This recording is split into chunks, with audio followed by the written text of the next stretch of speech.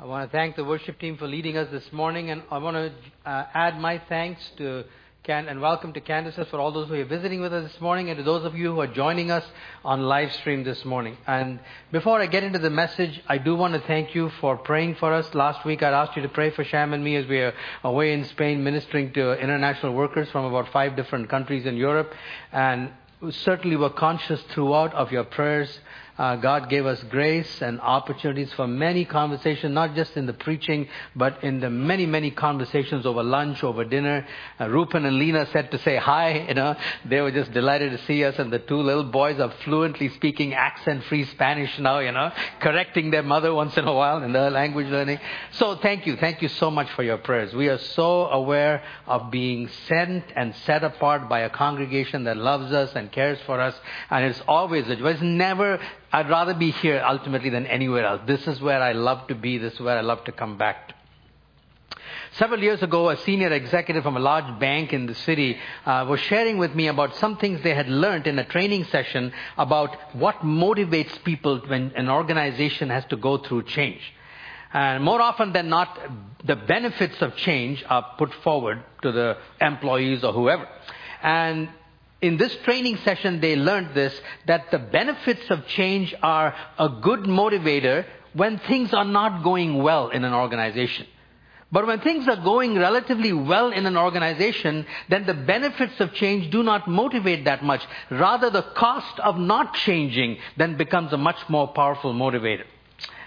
Where we are this morning in this series on living as called people in a driven world brought that insight to my mind again.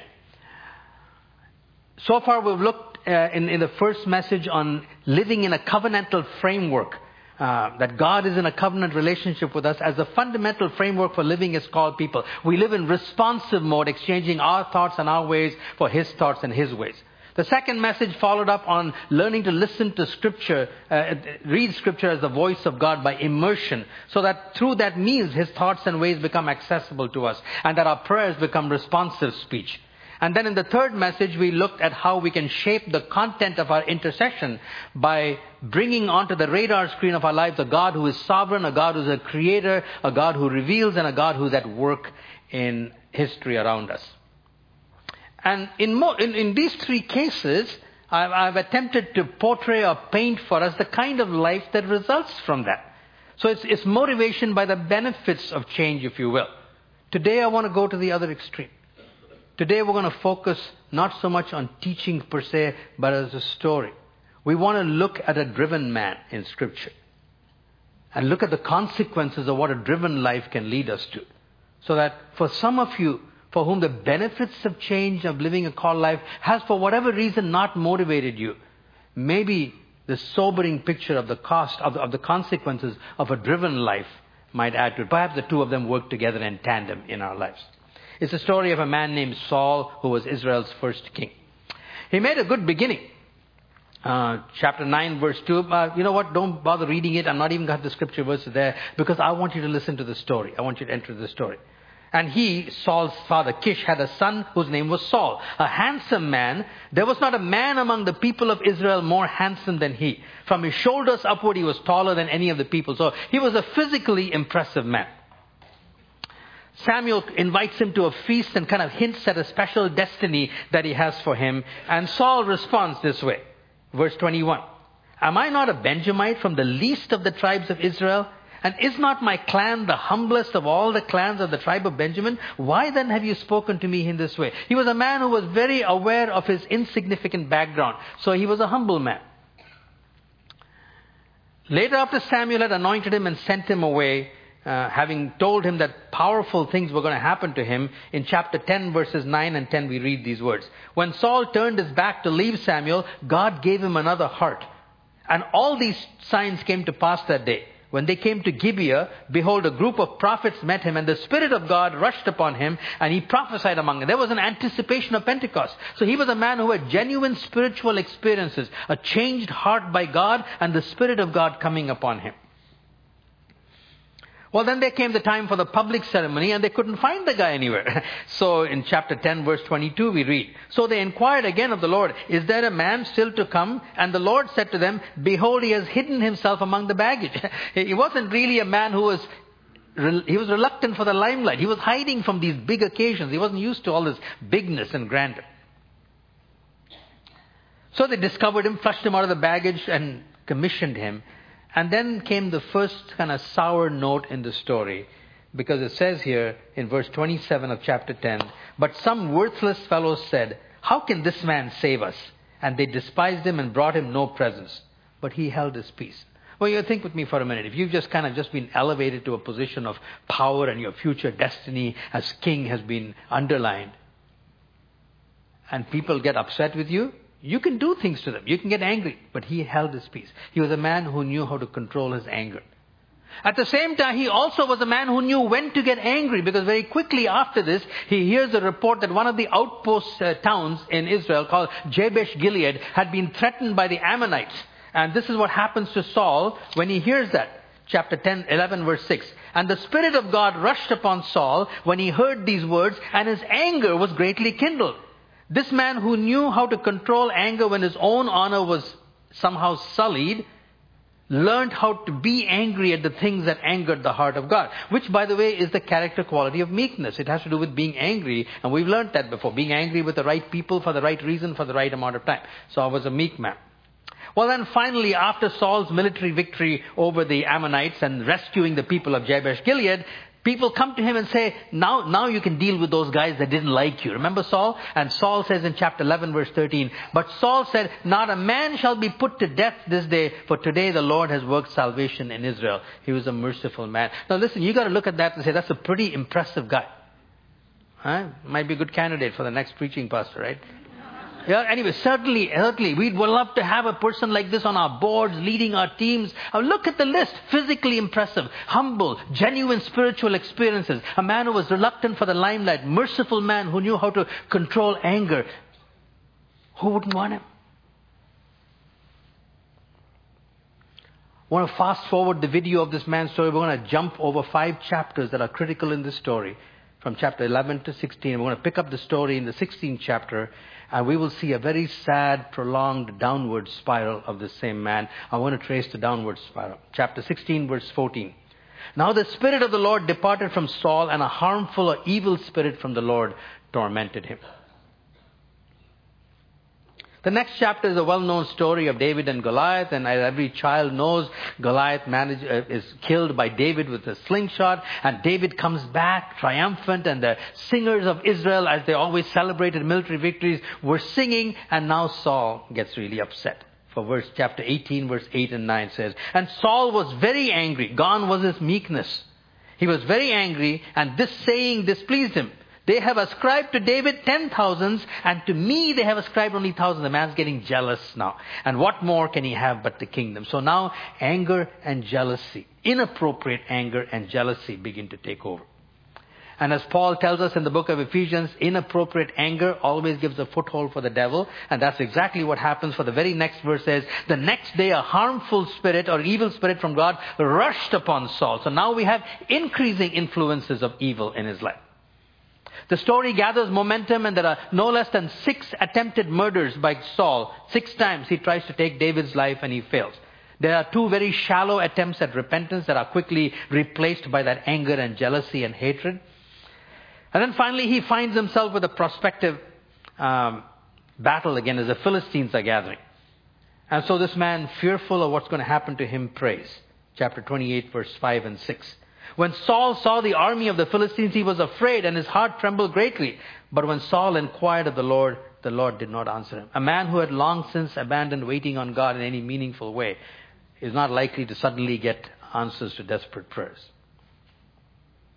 So Saul does something that was explicitly forbidden. In the Old Testament, witchcraft and going to mediums and all of those things was explicitly forbidden. But that's exactly what it says. He said to his servants, seek out for me a woman who's a medium, that I may go into her and inquire of her. So 6 attempted murders and now witchcraft. And they find a medium, and so she conjures up what in sorcery circles are known as familiar spirits. But she herself is terrified when God takes over, and instead of this familiar spirit that she manipulated, Samuel showed up, who had died by this time. And Samuel pronounces judgment upon Saul and says, tomorrow you're going to die. And that's exactly what happens. In fact, 1 Samuel chapter 31 verse 4, it says, Then Saul said to his armor bearer, Draw your sword and thrust me, because he'd been injured, lest these uncircumcised come and thrust me through and mistreat me. But his armor bearer would not, for he feared greatly. Therefore Saul took his own sword and fell upon it. Suicide. If you were to write an epitaph for this man's life, it would be his own words in chapter 26, verse 21. Behold, I have acted like a fool and have erred greatly. Now here's my question. What takes such an incredible beginning and makes it result in such a horrible ending? Look at it. Just look at it again. Let it sink in. Physically impressive, humble, reluctant for the limelight, genuine spiritual experiences, meek and merciful. What takes a man like that and with a horrible ending, with increasing influence of evil, gripped by anger and jealousy, attempted murder, witchcraft, and finally suicide? It's an important question, right? So now we wind the video back and to get to those critical chapters in the middle. Because you see, Saul had one fatal flaw. Oh, by the way, all this good beginning lasted 7 days. Anybody can be impressive for 7 days. He had one fatal flaw that has 4 different manifestations to it, and taken together are an incredible picture of what driven people are like. The ones that are marching this way. Let's kind of unpack that right now. After Samuel had initially told him about his destiny and those amazing things that happened to him, he said, You go to Gilgal and wait for me, because I will come and do the offering. This is what happens. Chapter 13, verses 8 to 12. Saul waited 7 days, the time appointed by Samuel, but Samuel did not come to Gilgal, and the people were scattering. So Saul said, Bring the burnt offering here to me and the peace offerings, and he offered the burnt offering. In Israel, the office of priest and king were completely separate. No, not even a king could ever dare to take upon himself the responsibility of a priest, but Saul did it. As soon as he had finished offering the burnt offering, behold, Samuel came. And Saul went out to meet him and greet him. Samuel said, What have you done? And Saul said, When I saw that the people were scattering from me, and that you did not come within the days appointed, and that the Philistines had mustered at Michmash, I said, Now the Philistines will come down against me at Gilgal, and I have not sought the favor of the Lord. So I forced myself, and the word in the original, probably better translated, I felt compelled to offer the burnt offering. His troops were scattering, and he was being held up by a religious ritual, and the priest wasn't showing up. So he said, let me just get that over with, because there's a battle to be fought. This is the first mark of a fatal flaw, impatient worship. Get worship over with so we can get on to the real agenda that is before us, which is that of winning the battle. Now Saul paid a heavy price for this. When you look at Samuel's judgment upon him, we might actually be kind of shocked. It seems like an overreaction. But maybe God doesn't think of these things the way you and I think of them. But this is what Samuel said to him. And Samuel said to Saul, You have done foolishly. You have not kept the command of the Lord your God, which he commanded you. For then the Lord would have established your kingdom over Israel forever. But now your kingdom shall not come. 7 days. And his kingdom's gone because he was impatient with the things of God when it came to worship. Now, Saul had no idea that this is what was at stake. But you know what's even more amazing? Is what the man did and didn't do. I would like to think that if I made a mistake like that I just run after Samuel and say, Please have mercy on me, Samuel. I'm just a weak guy. I kind of blew it. I shouldn't have been that impatient. I'm sorry. Give me another chance, right? I would like to think that all of us would be like that. He didn't do that. You know what it says? It says he counted his men. That was what was on his heart. You know why he did this in the first place? The troops were scattering. The people were running. His big question wasn't, he's just been told I've lost the kingdom. He says, but was I successful in my agenda? Which was to keep the people. His focus was on accomplishing his goals. Doesn't matter if I lost the kingdom. Well, as the story continues, maybe we get a sense that Saul might be getting it right first. Chapter 14, verse 35. And Saul built an altar to the Lord. It was the first altar that he had built. The first quiet time in a hectic, frenzied life. But unfortunately, like we will see, everything in Saul is surface deep. You go below the surface and you don't find anything there. Because verse 36 says, Then Saul said, he built an altar and then he said, Let us go down after the Philistines by night and plunder them until the morning light. Let us not leave a man of them. Agenda again. And they said, do whatever seems good to you. But the priest said, let us draw near to God. The man built an altar but forgot to pray. That's utilitarian worship. A tip of the hat to God, going through the motions. But you're really in charge. The winning the battle, that's all that was on his mind. He even built an altar, but somebody had to tell him, hey, can you pray first?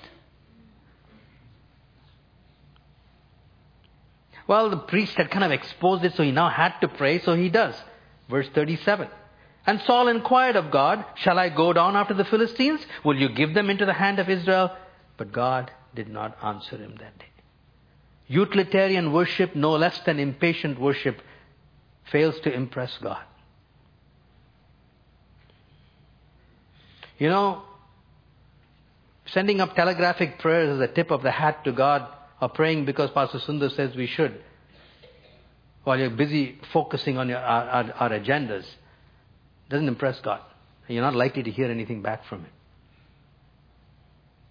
But again, how does Saul react? Is he anguished? Does he say, God, you got to speak to me? No, he's a man of action. He just takes charge. He said, there must be a problem. There must be sin in the camp. Never occurred to him that it was him. In fact, we won't take time to look at it, but if you read the story, he almost put his son Jonathan at risk because of what he did. That's another thing driven people do. They endanger the lives of people that are close to them because of their drivenness. Often families. Anyway, the story is reaching its climax. There's one final assignment that Samuel gives to Saul. He says, you need to go and destroy the Amalekites. If you look in the history of Israel, you will read that the Amalekites were people that consistently harassed the Israelites. And especially when they were on their journey from Egypt, they would pick off the weak and the children from the back. And so the Amalekites were doomed. And Saul was sent to completely destroy everybody. The king, people, animals, the whole world. Well, Saul doesn't quite obey. So he comes back with the king and he comes back with all the healthy animals. And so, of course, as he's coming back, the animals are all bleating. Can't hide them. And so Samuel comes to Saul and says, what's this? What's the noise I hear? You didn't obey God? Look at Saul's response. I have obeyed the voice of the Lord. I have gone on the mission which the Lord sent me. I have brought Agag, the king of Amalek, which he was told not to do. And I have devoted the Amalekites to destruction. God said everybody, he spared the king. And then he continues to explain about the animals. But the people took of the spoil, sheep and oxen, the best of the things devoted to destruction, to sacrifice to the Lord your God in Gilgal. Can I paraphrase Saul for a minute? This is what he's saying to Samuel. Yes, Samuel, I know this. But all those animals, fat, juicy, perfect sheep, and didn't make any sense to kill them. Oh, I got rid of all the lame and the useless ones. But didn't God tell us to give him our best? It made so much more sense to me to bring them back for sacrifice than to just kill them. I know that's what you told me to do, but it didn't make sense to me. Now that's called rationalistic worship. When God's directions don't make sense, just change them. Innovate. When he has given us no room for them. So Samuel confronts Saul and says, your kingdom is gone. God's raised up another man, your kingdom is gone completely. Now again, Saul seems to react in a way that suggests that he might finally be getting it right.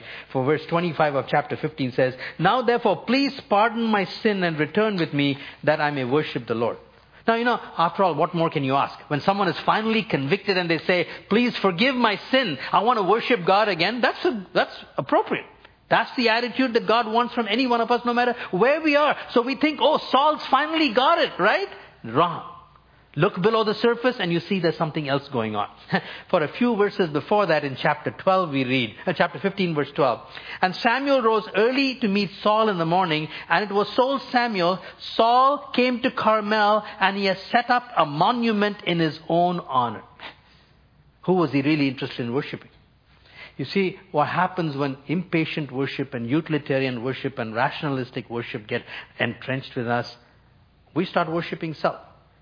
We will never stop worshiping. You see, we're all wired to be worshippers. We are hardwired to be worshippers. The only question is what or who will you worship? And a life that is increasingly gripped by impatient, utilitarian and rationalistic worship ends up in self-worship, which then fuels more of that kind of impatient and rationalistic worship. And there are 3 dimensions of the self-worship that come up. For 1 Samuel chapter 15 verse 30. Then he said, now listen, look at this. He says almost the same thing. Remember earlier he said, I have sinned, come back with me, forgive me so I can worship God. Notice what he says in verse 30. I have sinned, yet honor me now before the elders of my people and before Israel and return with me that I may bow before. Is he interested in worshiping God? No, he says, Samuel, please come with me so I will look good before my elders. Come with me so I can worship and look good before Israel. He was completely concerned about image maintenance. When self-worship begins to take over, managing our image, how we come across, becomes the all-important thing. This is very serious for me, someone like me. When I sit here saying, if I ever start preaching so that I will look good in the eyes of the elders in this church, God will take that very seriously. This is not something I preach easily. I preach this sermon more often than anyone else because I need to tremble regularly before God. I'm doing it right now. Image maintenance. Every one of us is vulnerable to that.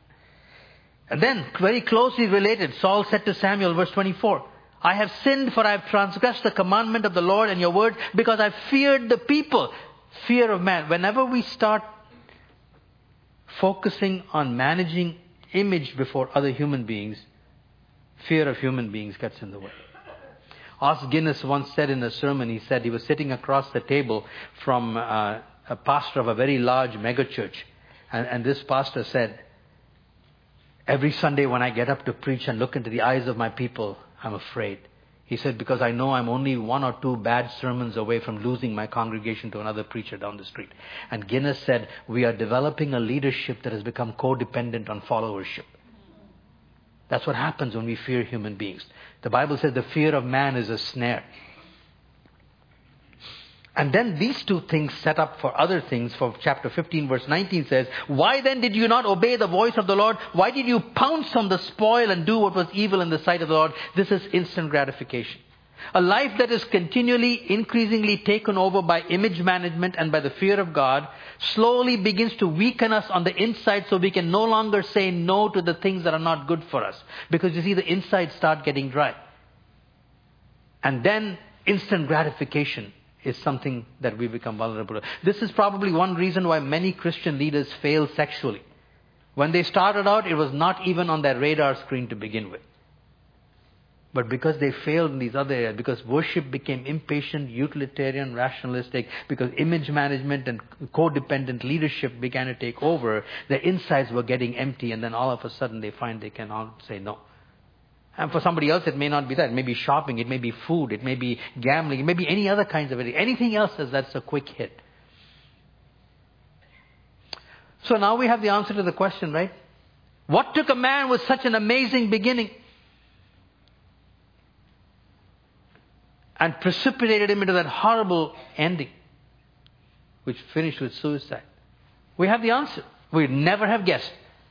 It was a fatal flaw, one fatal flaw.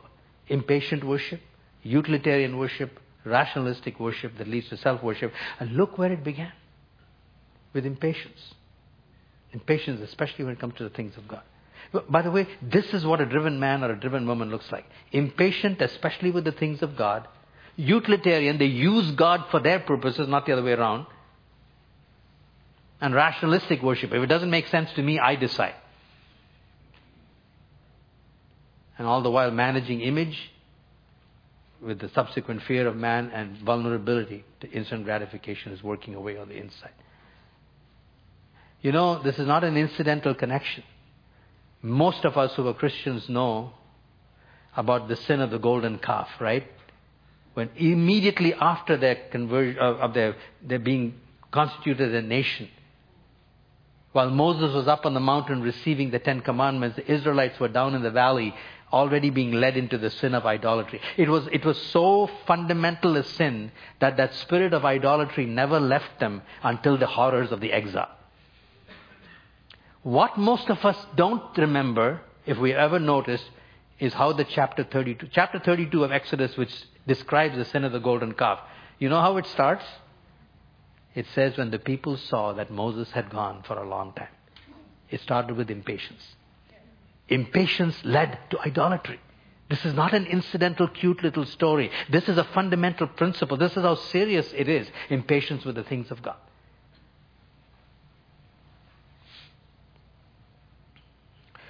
So now you say to me, this is an interesting story, interesting analysis. We can listen to it. But it all happened 3,000 years ago. What does that have to do with you and me today?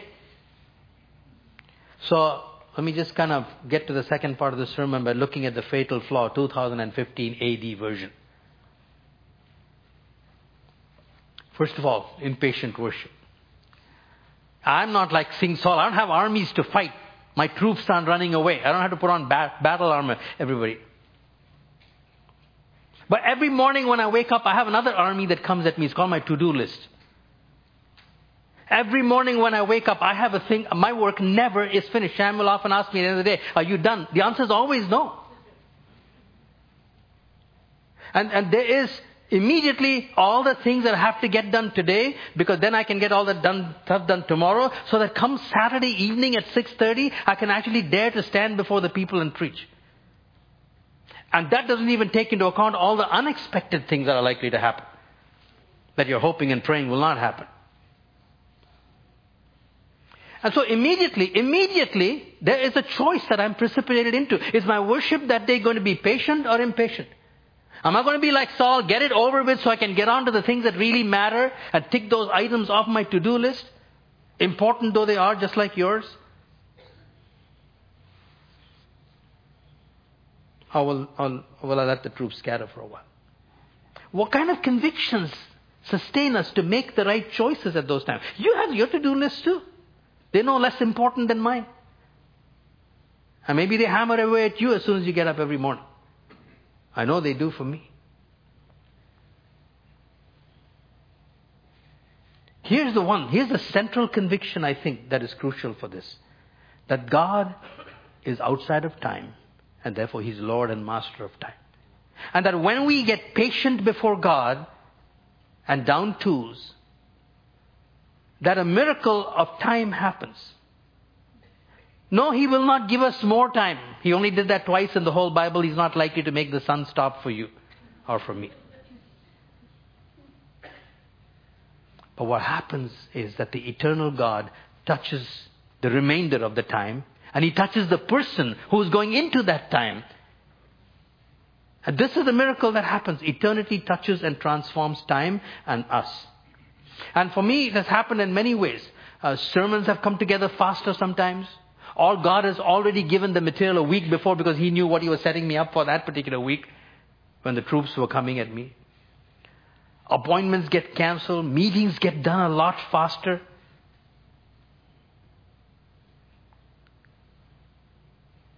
And it's not just for pastors. Many years ago, I remember Sham waking up one morning. It was a Friday morning. We had 16 people coming for dinner that night. And so her troops were scattering first thing in the morning, right? Lots of things to do, extra things to do. And so there was that same temptation. But just the previous night in our small group, we'd been working through some of these issues. So she decided to just kind of get down to patient worship before she did anything else. At the end of the day, after everybody had gone, as we were going to bed, she said, it was very interesting today. While I was ironing some tablecloths or whatever, she said, they just popped into my mind from out of nowhere a whole new way of making the dish that I'm making. She said, I actually ended up with an hour to spare at the end of this day. That's the miracle of time being touched by eternity, if we are patient with our worship. That's the conviction that will sustain us. It's an act of faith, you see. And I have to say this to you, I have failed many times. I've been like Saul. Although by the grace of God, as my years have gone on, it has become less and less of an issue. But I can say this to you. He has never failed. Never ever have I been quiet and patient in my worship that He has not done what He promised He would do. Touch and transform time. What about utilitarian worship?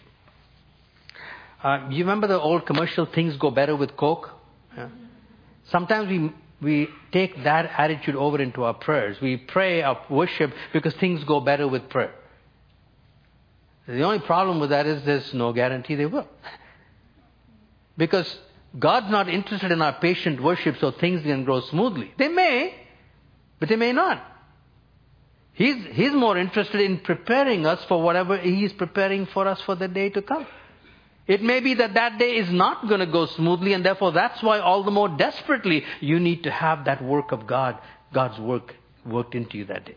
Corporately, we all know this. Remember a few years ago at the end of solemn assembly, which by the way is the prolonged time of patient worship before God. Nothing utilitarian about it because we have broken-hearted confession before God for 3 days. Pastor Nancy suddenly went home. So were things going smoothly because we did that? Or was God using an entire solemn assembly to prepare us for a tragedy that none of us were thinking about? You see how that's what utilitarian worship is. I'll just pray so that things will go better for me. Or another version of this might surprise you at first, is seeking guidance.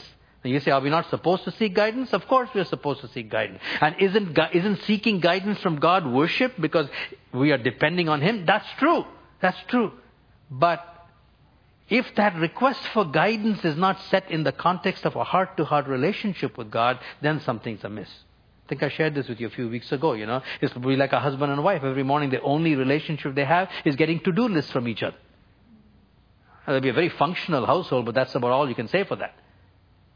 No, this worship is all about us developing a heart-to-heart relationship with God, where the relationship is the end, and in that context, requests for guidance make a lot of sense. When you take the request for guidance and wrench it out of a relational context, then it has become utilitarian worship. I remember kind of being rocked on my heels when Bruce Walke, professor of Old Testament at Regent College, said, a preoccupation with the will of God is essentially pagan. And you know that once all I have to do is to think about the pagan religious background that I've come out of. It's all about horoscopes and stars and what is God's will and doing the right thing. That's essentially pagan. God's not interested in finding out His will. It's the relationship that's at the key. Wrench it out of that and worship becomes utilitarian. Now the last one is perhaps the most surprising one. The connection is not clear. Rationalistic worship. Now what is that? Like we don't have to worry about animals and all that visible reality stuff. That for Saul made absolutely no sense. We're not commissioned by God to go and kill people. And so we spare kings when we should kill them. All of that is completely irrelevant to us. So how do we apply rationalistic worship to us? It never really clicked until I read something that Eugene Peterson wrote in one of his books about Baal worship. Remember how the worship of Baal was a huge thing? He characterized the essence of Baal worship in a few beautiful words. He said the emphasis of Baalism was subjective worship. The desires that inflamed the soul were fulfilled in the act of worship. The transcendence of God was overcome in the ecstasy of feeling. Sensory participation was featured. It was worship, and this is the key part. It was worship that sought fulfillment through self-expression. Worship that accepted the needs and passions of the worshipper as its raw material. Its canons were that worship should be interesting, relevant, and exciting. How often have you heard that? What's he saying? He said the essence of Baal worship is when the raw materials for worship are my needs and my passions. Does that mean feelings have no place in worship? No. Piper said it so well when he said, where feelings for God are dead, worship is dead. There's no such thing as worship that doesn't involve feeling. The question is, what is the raw material for that worship? What produces those feelings within us is the question. William Temple, Archbishop once, at least from the Anglican Church, he had a definition of worship that I've shared with you before, which really gets at that. It's the very antithesis of Baal worship. He says worship is our response to God's self-revelation. And he went on to say that his worship is to quicken the conscience by the holiness of God. It's to feed the mind with the truth of God. It's to purge the imagination by the beauty of God. It's to open the heart to the love of God and devote the will to the service of God. You see how different this is from Baal worship? In other words, feelings properly belong in worship when those feelings have been stirred and brought up, created and inflamed by something about the person of God or the work of God. But when those feelings are things that are really in some way or another stimulated by our needs and our passions, then we need to be careful. By the way, this is why true worship, even in a corporate sense, is never a merged mass response. Because you see, different people sitting in a congregation may be seized differently. If somebody sitting here is still trembling before what God thinks of impatience, you're not praising right now. You're just confessing. You're anguishing in your heart. That your conscience has been quickened by the holiness of God. That's your worshiping already. You're not really interested at that moment in standing up and clapping your hands. Somebody else, on the other hand, might have their imagination seized by beauty. This is what produces physical responses in me. Not because somebody says, stand up, sit down, clap your hands, or anything like that. But sometimes, usually when poetry is set to music, in the songs that we sing, both old and new, that combination starts stirring up my power. That's when my hands go up. That's when I start swaying. Because it's a response to God. And it doesn't matter whether anybody else is doing it or not, because God may be working differently in different people's lives. That's what makes worship authentic. When you are responding to whatever God is doing, His work becomes the raw material for your feelings. That's the difference. And I think this is a form of rationalistic worship that we have today, which makes us wonder about a lot of what goes on as worship.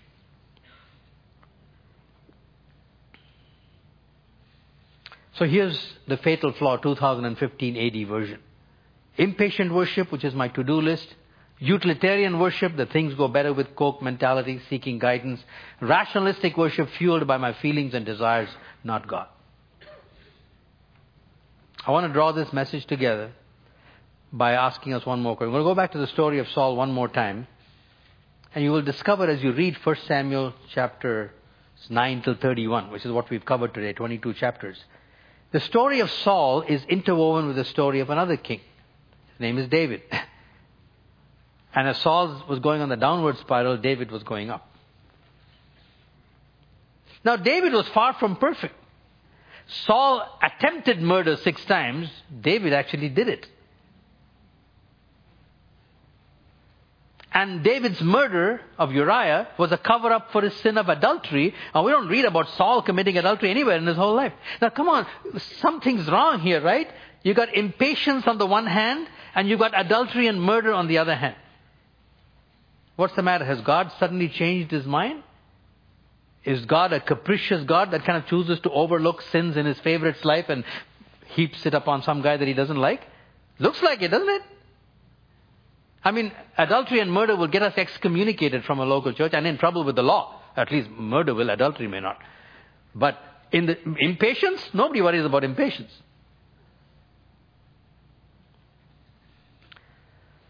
Well, first of all, so you got to dig deeper. You got to dig deeper, because those are good questions to ask. Here's the answer as best as I've been able to figure out, and I think it fits with the tenor of Scripture. God dealt severely with David for his sin. His sons did what he did, much worse. Rape, murder, fratricide. His family was a total disaster. Not only that, the nation of Israel never recovered. It was at its zenith under David's life, and it started spiraling downward out of control until they ended up in exile. Oh no, God dealt very seriously with David for his sin. The one difference, though, was his heart. Because when Nathan pointed it out to him, thou art the man, he was flat on his face. The thought of being separated from God was something he couldn't handle.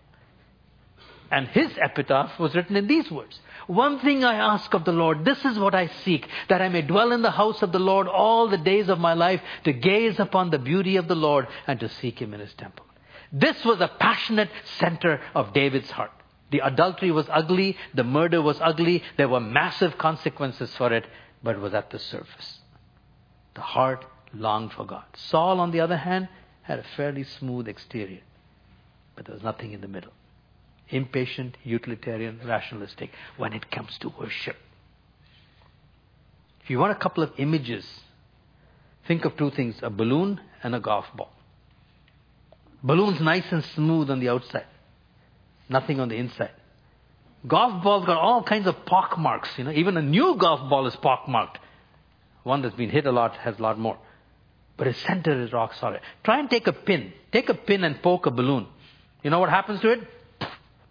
You poke a golf ball with the pin and the pin breaks. Because the center is rock solid. That's David. This is Saul. That's why God was exercised about it. See, ultimately we're all writing one of two epitaphs. We're either writing the epitaphs of Saul, surely I have acted like a fool and I've erred greatly. Or we are imperfect, sinful people like David, but we say, one thing I ask of the Lord, this is what I seek, that I may dwell in the house of the Lord all the days of my life and gaze upon the beauty of the Lord and to seek Him in His temple. David's story is the one that gives us hope. This has nothing to do with the fact that we are imperfect people. We're all imperfect people. Drivenness and imperfection are two very different things. The picture is that of a driven man. And that's what we need to be careful about. Imperfect people God welcomes. If you would say, this is what I want, Jesus. I want to gaze upon the beauty of the Lord. I want us to take a few moments and just be quiet. And I'm going to put that slide back again. Just take a look at it. What's God saying to you today? Where's that direction characterizing some of your lives?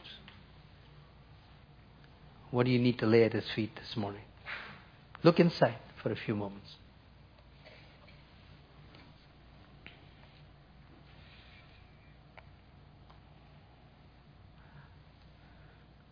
Lord Jesus, we thank You that David's longing and desire is actually possible for every one of us because of You.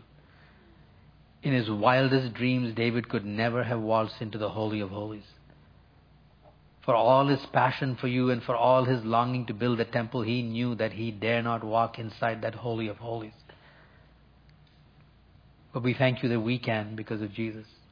That anytime, anywhere, any place, any time, we have access into Your most intimate presence. Thank You that Jesus purchased such a privilege for us, that our high priest has entered in and we can go with Him. So however weak it may be, we want to fan that longing into flame by expressing it to You. We desire to seek You in Your temple and to gaze upon the beauty of the Lord. We confess before You, Lord, that what we need more than anything else is continual revelations of Your beauty. And thank You that the Holy Spirit was given to make Jesus known, to make the Father known and to magnify Jesus. That's what You said. When the Spirit comes, He will take of me and make it known to You. So on this Pentecost Sunday, we again say, we want to be ravished by the beauty of Jesus. This is our greatest need, whether we know it or not. We express that desire to You this morning in Jesus' name. Amen.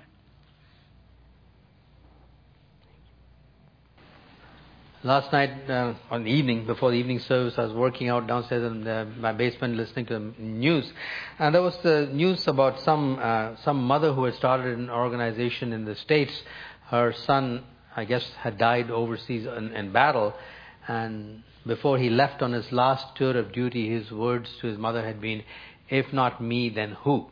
So those 5 words kind of became the rallying cry. And they were talking about the power of words, 5 words. I want to bless you with 4 words today, not 5. You know what they are? Let the troops scatter. When the to-do list comes rushing at you, when you are precipitated into that crisis of that choice between patient or impatient worship, I want these 4 words to be engraved on your heart by the Spirit today, that they may rise up from within you and say, let the troops scatter. I'm waiting before God. Go in Jesus' name.